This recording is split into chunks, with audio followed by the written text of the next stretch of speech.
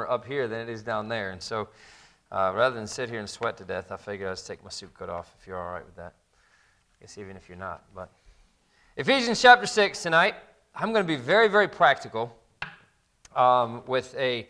I try to give you some lessons on the family that'll help. We've got a lot of young families here, and that's tremendous. It's a blessing. It really is a blessing to have that. And but there's also a responsibility then to make sure that we are teaching on the family and giving you some things that'll be a help. And a lot of times we focus on the spiritual side of things, and this is to a certain extent, but very practical on the other side of it.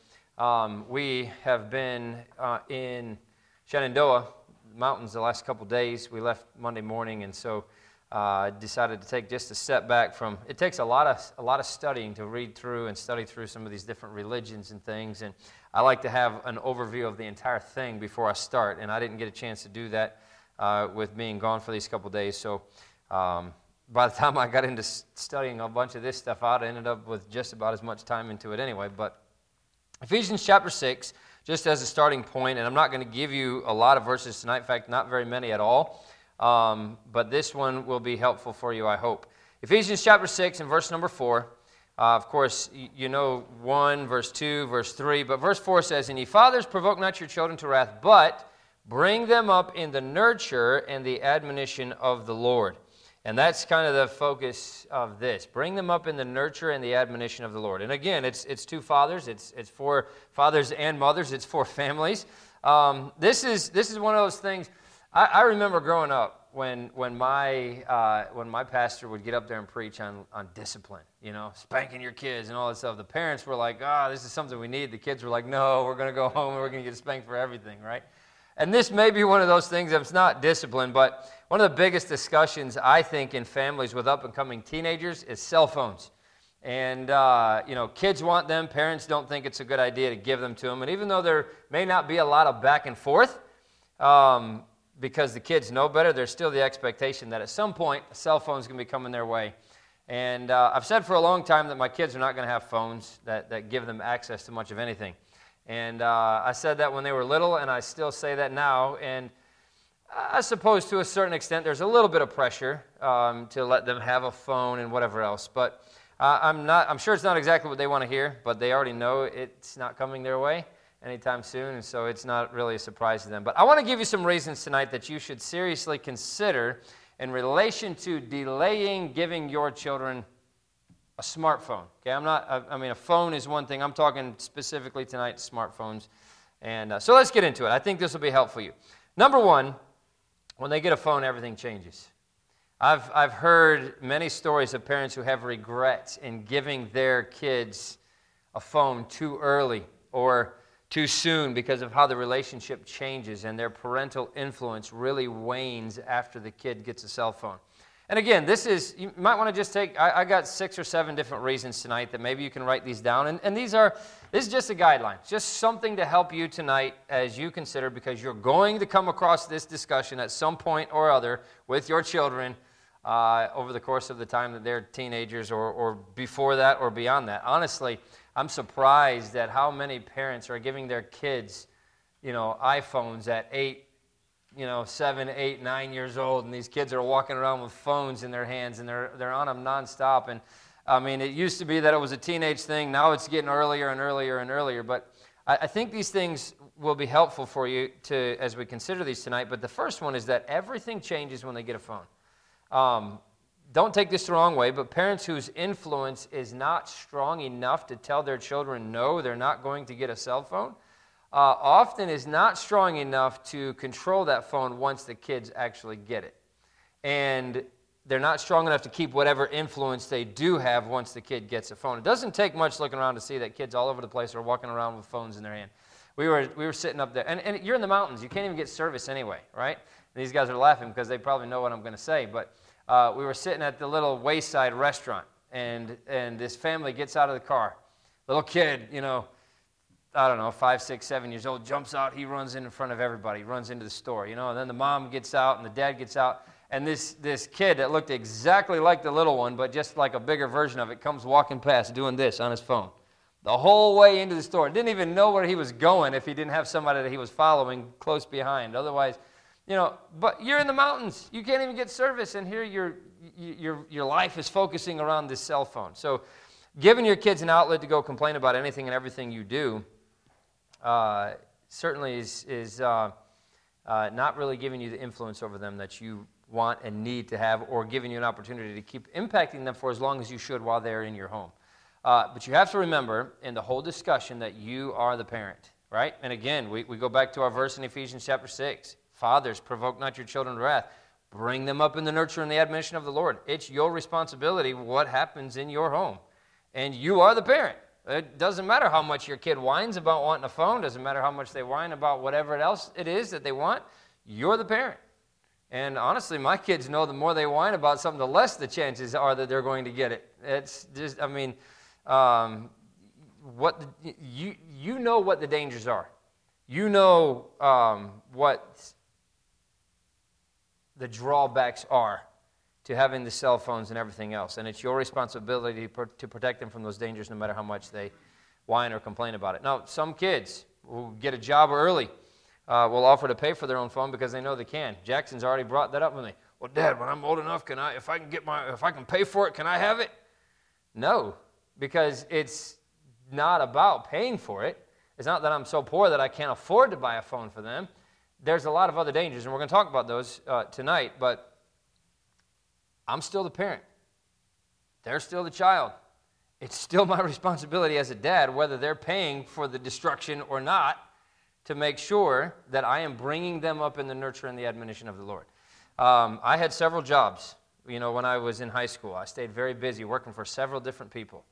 And believe it or not, I survived without a cell phone. Now, that was back in the day when hardly anybody had them. Actually, my parents did. You remember the Nextel phones where actually you could bleep, and you could actually use them like walkie-talkies? That was the coolest thing that ever came around. And I thought, my parents were going to get me one of these things, and I can use it because now I'm going here and there. And they didn't let me have a phone. And you know what? I survived. I made it. And it happened that most of the time they would call my parents and say, hey, can he come over and we need this work done? And they'd get it set up and I'd go over there and do the work. And, and I think every parent can say that for the most part. We didn't always have a phone and we lived. And it used to be that parents would say, when they get a car, everything changes. And it does. But now we're taking a step back and we're saying, when they get a phone, everything changes. And most of it happens in the influence that the parents have over the children. They lose that influence when the kid gets a phone because now they have somebody else to be their parent. This little device in their hand becomes the parent instead of mom or dad. So I think, just know that on the day that you allow your child to get a phone, everything's going to change. Not my kid. Yes, your kid. Everything changes on the day they get a cell phone. Number 2, this is another reason why at least you should delay it, all right? Phones do not lend themselves to spiritual growth.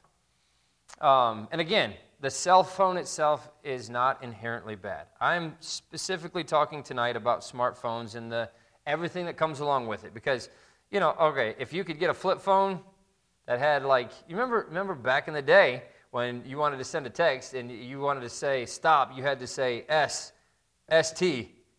And then you had to, whatever the O was, you had to get to the O. I mean, it was very, very slow, right?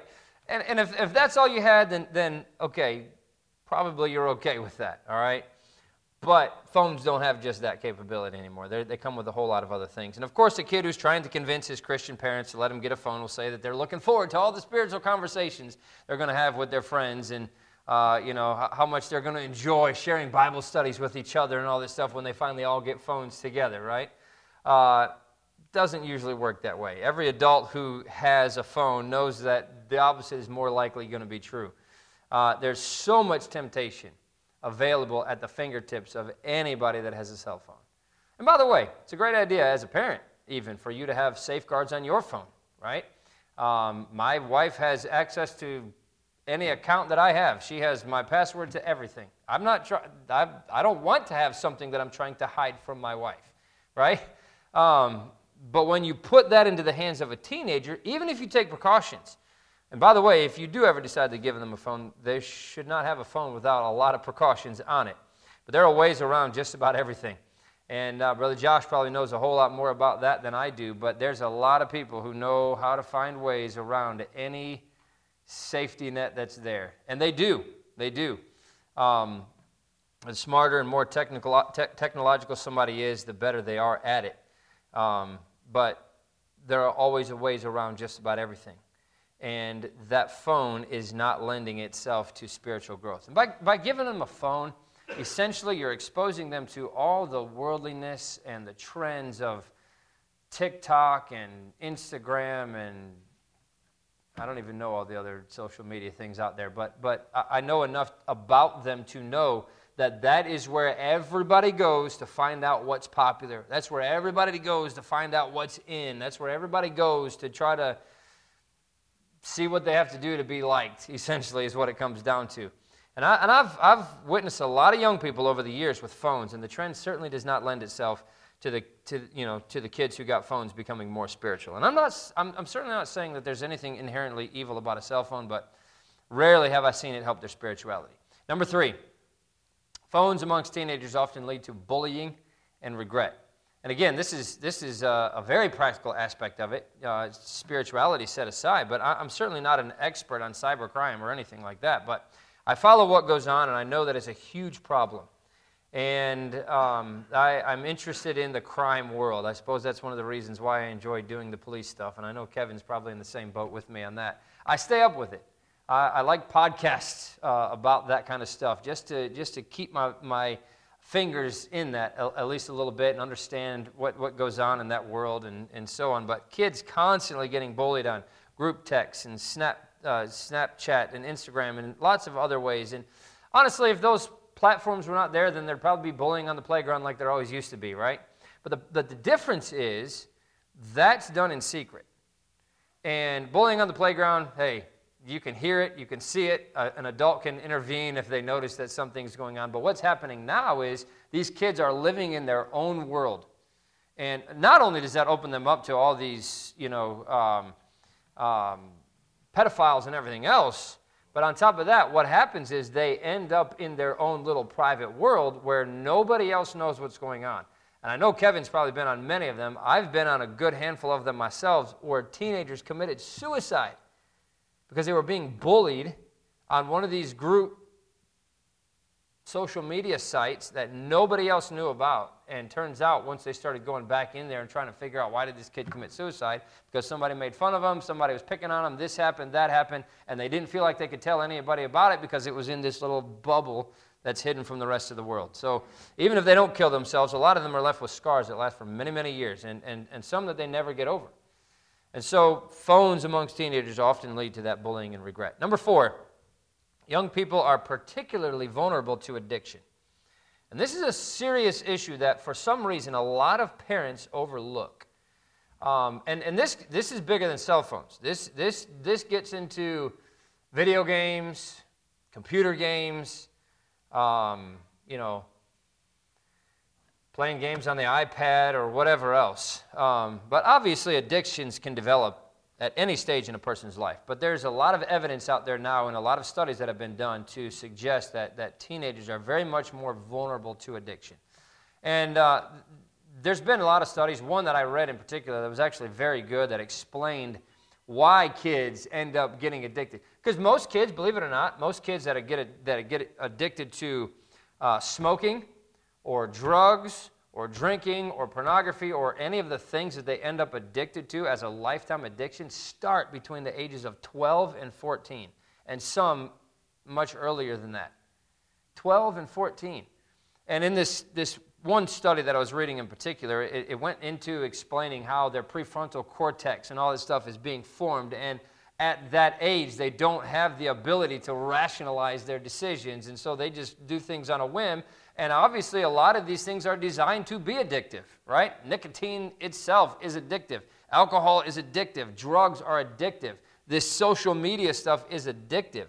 And so it's becoming very increasingly clear that a lot of the algorithms that are built into these social media sites are designed to draw not just people, but especially kids into them, no matter what viewpoints we have for as long as possible. And those tools are developed to be addictive. You wonder why you start scrolling on Facebook and you can't get off?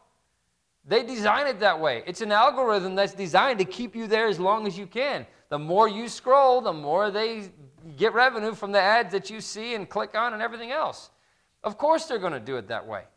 And kids in those teenage years are very much more susceptible to addiction. You give them a phone when they're 12, 13, 14, 15 years old, and they develop that addiction at that time. It's an addiction that probably, unless there's some kind of outside intervention, they're never going to break. And they're going to be walking around at 30 years old still addicted to that phone and not being able to get off of it because that's exactly how they're designed in these social media apps and everything else. One researcher that was talking about this whole area several years ago compared giving a cell phone to a kid to giving him access to the alcohol cabinet. I mean, that's how addictive social media and phones and all of that stuff is. Number 5, and this kind of goes right along with that, but social media use is frying kids' brains. Remember back in the day, 90s maybe, even the early 2000s, it used to be that the biggest war in favor of teenagers was the war on drugs, right? Nancy Reagan, this is back in the 80s, going way back, but it stayed around for a while. Remember the DARE program, DARE to keep kids off drugs and everything else. That was the big push because kids were getting addicted to drugs and they were frying their brains on drugs and everything else. There was a lot of years of research showing what drug use does to the brain. And they had I know they had an ad campaign. I think they probably still do to a certain extent. This is your brain.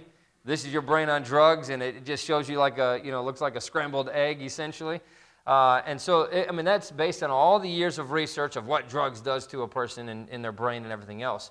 There's only a few years of research on the implications of social media on the brain, because social media has not been around for all that long, especially when it comes to kids using it and especially the developing brains of teenagers. But the early research actually is very troubling in what this social media lifestyle and social media world is doing to teenagers, essentially. But the research is showing that teenagers are being trained to read in short chunks, not being able to grasp any kind of meaningful information. They can't engage in long transformational reading at all. When's the last time you walked out in public and saw a kid sitting somewhere reading a book?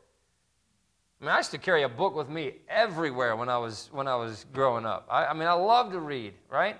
And you used to see kids you used to see kids at the library reading books and all this stuff. You don't see any of that anymore because they can't even comprehend that because everything they have is a short little blurb of 160 characters or whatever it is that it allows you to do on these social media sites. They don't read books anymore. They don't develop social skills. Everything is done through a text message, right? They don't know how to talk. They don't know how to interact with anybody because of that. They're losing their ability to rationalize, and what's happening is that is, in turn, making them less happy and more anxious than any previous generation. And all of these things are things that have been researched out and studied out, and then we wonder why they can't sit in church and pay attention for 30 minutes during a service, right? We wonder why, in order for there to be some kind of youth activity, it has to be fun and exciting and exploding with all kinds of everything because they can't pay attention long enough. And so they learn nothing in a youth meeting. They learn nothing they can't sit in church, and so they send all the teenagers out of the auditorium to go have fun with the youth pastor who just got through the same thing himself, right? Who still can't keep himself off of his phone either because he grew up in that same lifestyle and he's addicted to it too, right? And then we wonder why our churches are falling apart and why everything has to be a big party scene to keep people coming. And I'm kind of being facetious a little bit, but really I'm not, because this is exactly what's happening in our churches. When's the last kids can't sit down and read through a commentary to understand the Bible because they've never had to do that before because they've got this phone that gives them 2 sentences and then they can move on and read another 2 sentences about something else and read another 2 sentences about something else and look at this picture from that happening and this and all. And that's what they're being trained to do, and social media is destroying their cognitive abilities. And we wonder why we have the dumbing down of America. Social media is doing it, and we're putting the tools in their hands to make that happen. Kids have to be constantly entertained or they don't want to do it. Kids have to be constantly, charged up or it's not as exciting as sitting over there in the corner scrolling through some social media post, right? There's a lady by the name of Jean Twenge wrote a book called iGen, and she says this: in the midst of the pandemic, doctors are reporting a rise in Tourette-like symptoms that they believe may be caused by too much social media use, specifically too much time on TikTok. Tourette's. I mean, you wonder why so many kids today have so many neurological issues, right? That wasn't around 30 years ago, right? ADD and ADHD and this D and that D and all that, right? I mean, why is that? I think it has a lot to do with this kind of stuff. And unfortunately, I think that a lot of parents see a phone as a type of babysitter, so they don't have to be bothered to have a conversation with their teenagers. And essentially what they're doing is stunting that parent-child bonding time over things that will actually matter in life. They're trading what little time they have with their child for a few minutes apiece.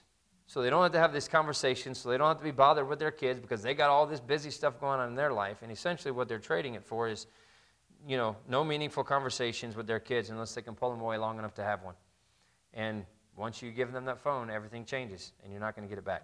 Number 6, and this kind of goes right along with what we've just been talking about, but the development years are critical. The teenage years especially are critical years for teenagers. Morally, psychologically, cognitively, and spiritually. They are, as teenagers, they are developing what they are going to be as an adult. And that's when they learn a sense of who they are. They learn how to learn. They learn how to develop that moral compass. They learn how to develop their spirituality and to do so many more things. And I'll be honest with you, most of the decisions that I made that helped me to become what I am now, I made when I was a teenager. I made it at youth camp. I made it in teen conferences. I made it at those times when I was still developing into who I was becoming. And what's happening now is the same exact thing. You have these youth conferences, and everybody's on their phones, and they're not even paying attention, and they're not developing spiritually. And if, by chance, God gets a hold of their heart in their 20s, then we're salvaging a couple here and there. Rather than an entire generation, we're losing a generation because of these cell phones. And there's so much research out there into how young people develop, and yet there's so little known in terms of how social media is impacting that development. And all the initial indications are that it's not helping in the least, and that, in fact, it's greatly harming our children as they're growing up. And essentially what it comes down to as a society is that we're in the middle of a giant experiment, and I, for one, don't particularly care to have my kids be lab rats in this giant experiment of social media and how it affects our kids and their brains, right? I want them to grow up learning how to learn. I want them to grow up learning how to be spiritual young people apart from a phone. Your identity is not in a cell phone. Your identity, if you're saved, is in Jesus Christ. You don't need all of that stuff. And not just that, but it's from a purely physical standpoint, harming our children. Here's another thing, number 7. This is the last one, and then I'm going to give you a couple little things as we close. Kids are absorbed in anger and polarization at a time when they should be enjoying life. Some days I wish I could go back to the carefree days of being a kid. Now, I'm glad I'm an adult. I don't want to be a kid forever. But sometimes it would be nice to just go back to the days when you had no responsibility, wouldn't it? Go back to the time when you could go out and play cops and robbers if you wanted to, or cowboys and Indians, and you could play as long as you wanted and nobody cared, right? There was no other responsibility that you had other than making sure you ate, right? Other than making sure your room was clean when you got to bed, or when you got up in the morning or whatever else. It was easy. There was no real responsibility. And what's happening now, and I mentioned these algorithms already, but these algorithms in social media are designed to keep you online. And so, have you ever been angry at a post that you read on Facebook or one of these other sites? I'm sure you have, right? Have you ever been polarized by some news outlet or news story? I'm sure you have. And essentially what happens is the same thing has happened with kids, and it's just pulling them deeper and deeper into a viewpoint that's taught them to hate everybody else who doesn't hold that same viewpoint. Now, completely different from saying that we ought to hate sin and everything else. I'm not saying that, we should, accept this or that because, it's a different viewpoint. I'm not saying that, but some people don't even realize that the information they're being fed through their social media posts is tailored to keep them online. And information that other people are not seeing because the algorithms are all giving those people a completely different set of information. And so now you have two people who are completely polar opposites against each other, and anger and frustration, and that can just be pulled to the surface because anger and frustration keep people on those platforms. So they're keeping them mad. They're keeping them angry so that they'll stay on those platforms. And our kids are being sucked into that. And as they're being sucked in, now they're growing up as angry people instead of getting outside and playing like they should be. They're kids, right? They're going to grow up, and they're going to have responsibilities, and they're going to be adults, and they're going to have families, and they're going to be dealing with all of that stuff for the rest of their lives. Let them be kids as long as they can be kids, right? As much as that is unhealthy for us, how much more unhealthy is it for kids? They don't need to grow up yet. They're going to spend the rest of their lives as grown-ups. Let them. Keeping them from that phone just lets them hold on to that innocence and that childhood a little bit longer.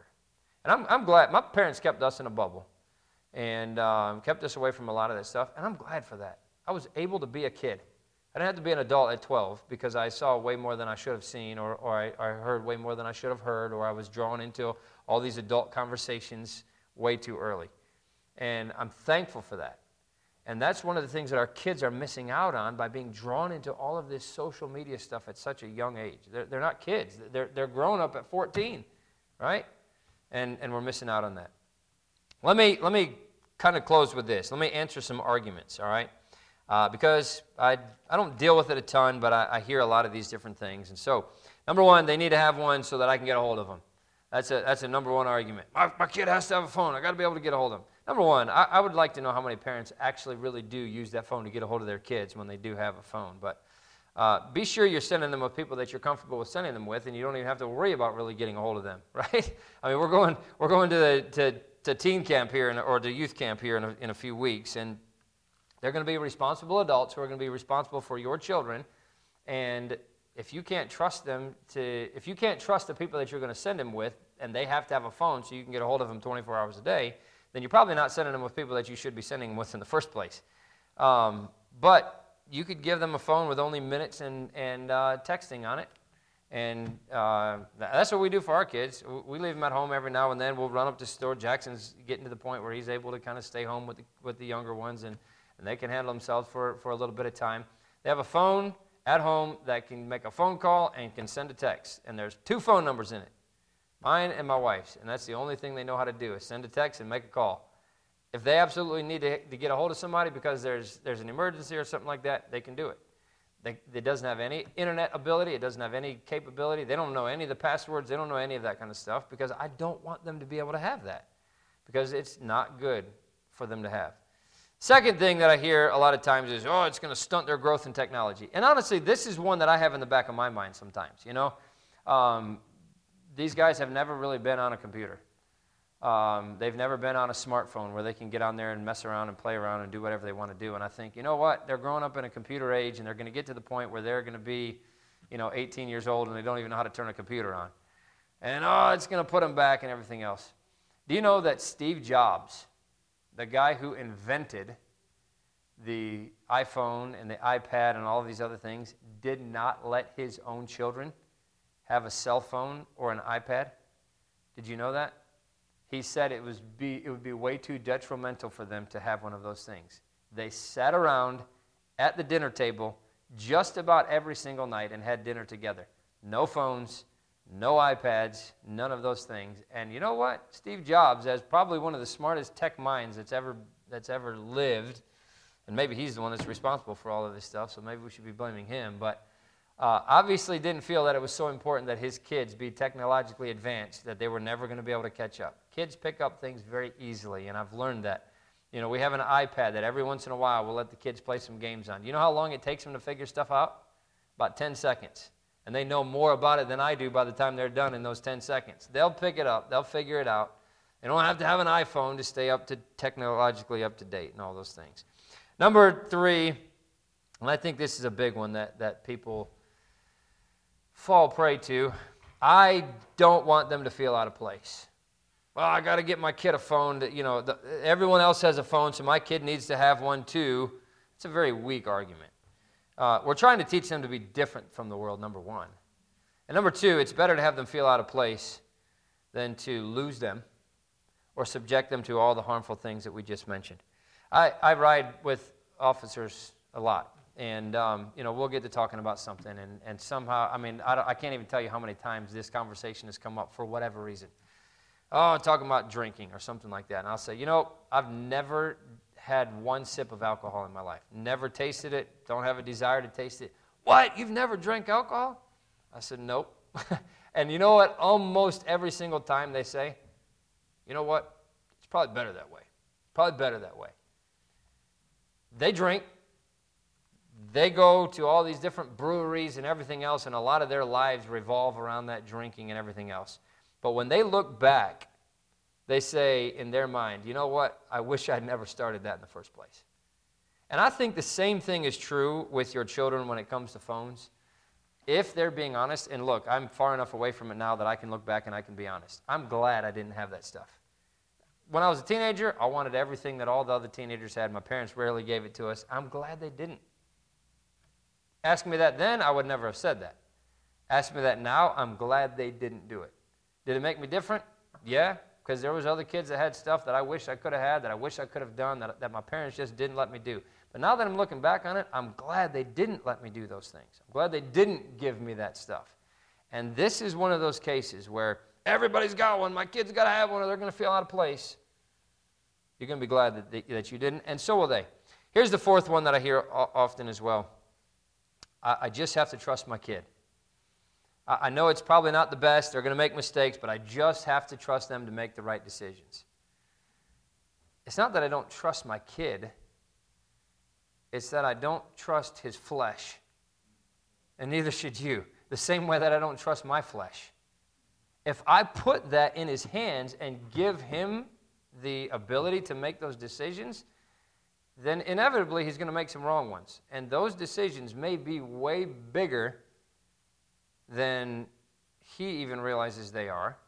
Maybe even have way more consequences than I realized at the time when I gave it to him. There are plenty of other places and ways that they'll be put into positions where they're going to have to learn to make the hard decisions. The consequences for not making the right decisions in this area are far too dangerous for me to feel that it's worth it. This was not a large study that was done by any stretch, but I read about one it was actually conducted amongst high school juniors. And every one of them had a cell phone that had been given to them by their parents. And they asked them to be transparent about the issues of cell phones. And many of them admitted that social media has been a very big struggle for them. This is 11th graders, 16, 17 years old. That's something that should not be a very big struggle for a 16 or a 17-year-old. Because they shouldn't even have that in front of them. But they were willing to admit. They were very open and honest. And the piece of advice that came out as they wrote down in this little questionnaire, and I think they did it fairly anonymously so that, it was not something where they could go talk to these individuals or whatever else. But the openness, more than anything else, was they said, as 11th graders, don't give your kids phones for as long as you can help it. That was, from 11th graders, the biggest piece of advice that they gave in this study. Don't give your kids phones for as long as you can help it. That's a pretty interesting conclusion that they came to. And when you're in 11th grade saying that, then you know it's a big problem. Because you're trying to do everything you can to convince your parents why you need to keep it. Here's my conclusion that I came to. We can always add a phone. It's very hard to take it away. I obviously don't know everyone in the world, but I don't know of anyone who has permanently taken away a smartphone from a kid that they had previously given a smartphone to. Not that you can't take it away, but what happens so often is if you caved and gave them that phone in the first place, then do you have the ability to go back and take it away from them? Probably not. When I cut my hair, I don't usually take as much off as I'm planning to take off. I take off a little bit at a time because you can always take off more. you can't put it back on once you've taken it off, right? And the opposite of that is true with a phone. It's easy to give a phone. It will be, I assume, very, very hard to take it away. And so I think it's much better to err on the side of caution for all the reasons that we mentioned here tonight. I'm not saying that I'm not your kid's parent. You are. You have to make that decision when you think the time is right and when you think they're able to handle it. I am just cautioning you on some reasons why you should wait as long as you possibly can to give them not just a phone necessarily, but that technology, because it's going to have an effect on them. And as soon as it gets into their hands, everything changes. Are you willing to deal with those changes? Because as parents, it's our responsibility to bring them up in the nurture and the admonition of the Lord. And if there is a tool that I can keep out of their hands to help them in that process of bringing them up in the nurture and the admonition of the Lord, then I want to do it. And I don't want to give that tool to them that's going to put them in a position where they're going to be compromised or where they're going to fall or where they're going to fail or where they're going to not succeed as a Christian in their life because I put something in their way that became a stumbling block to them. And then I failed in my position as a father to train them up in the nurture and the admonition of the Lord. Just caution tonight, that's all that is. And hopefully some things that you can use that will be a help to you as you're making those decisions. They're going to come. You're going to have to make those decisions. Hopefully this will help you to be a little bit more informed in how you do it. All right? Let's pray. We'll be done. Father, we love you. Again, we thank you so much for your goodness to us. I thank you for the Word of God. I thank you for practical things that we can use in our lives that will help us to raise our children for you. That's ultimately our goal, is we want our children to reflect the holiness of God in their lives. And as fathers in particular, but even as parents in general, it's our responsibility to raise them for you and to put them on the best path that will get them as close to you as they grow up in their lives. And so I pray that you give us wisdom. I pray that you give us discernment. I pray that you'd help us to be the guides to our children that you expect us to be. Thank you for all that you do for us in Jesus' name. Amen. You're dismissed.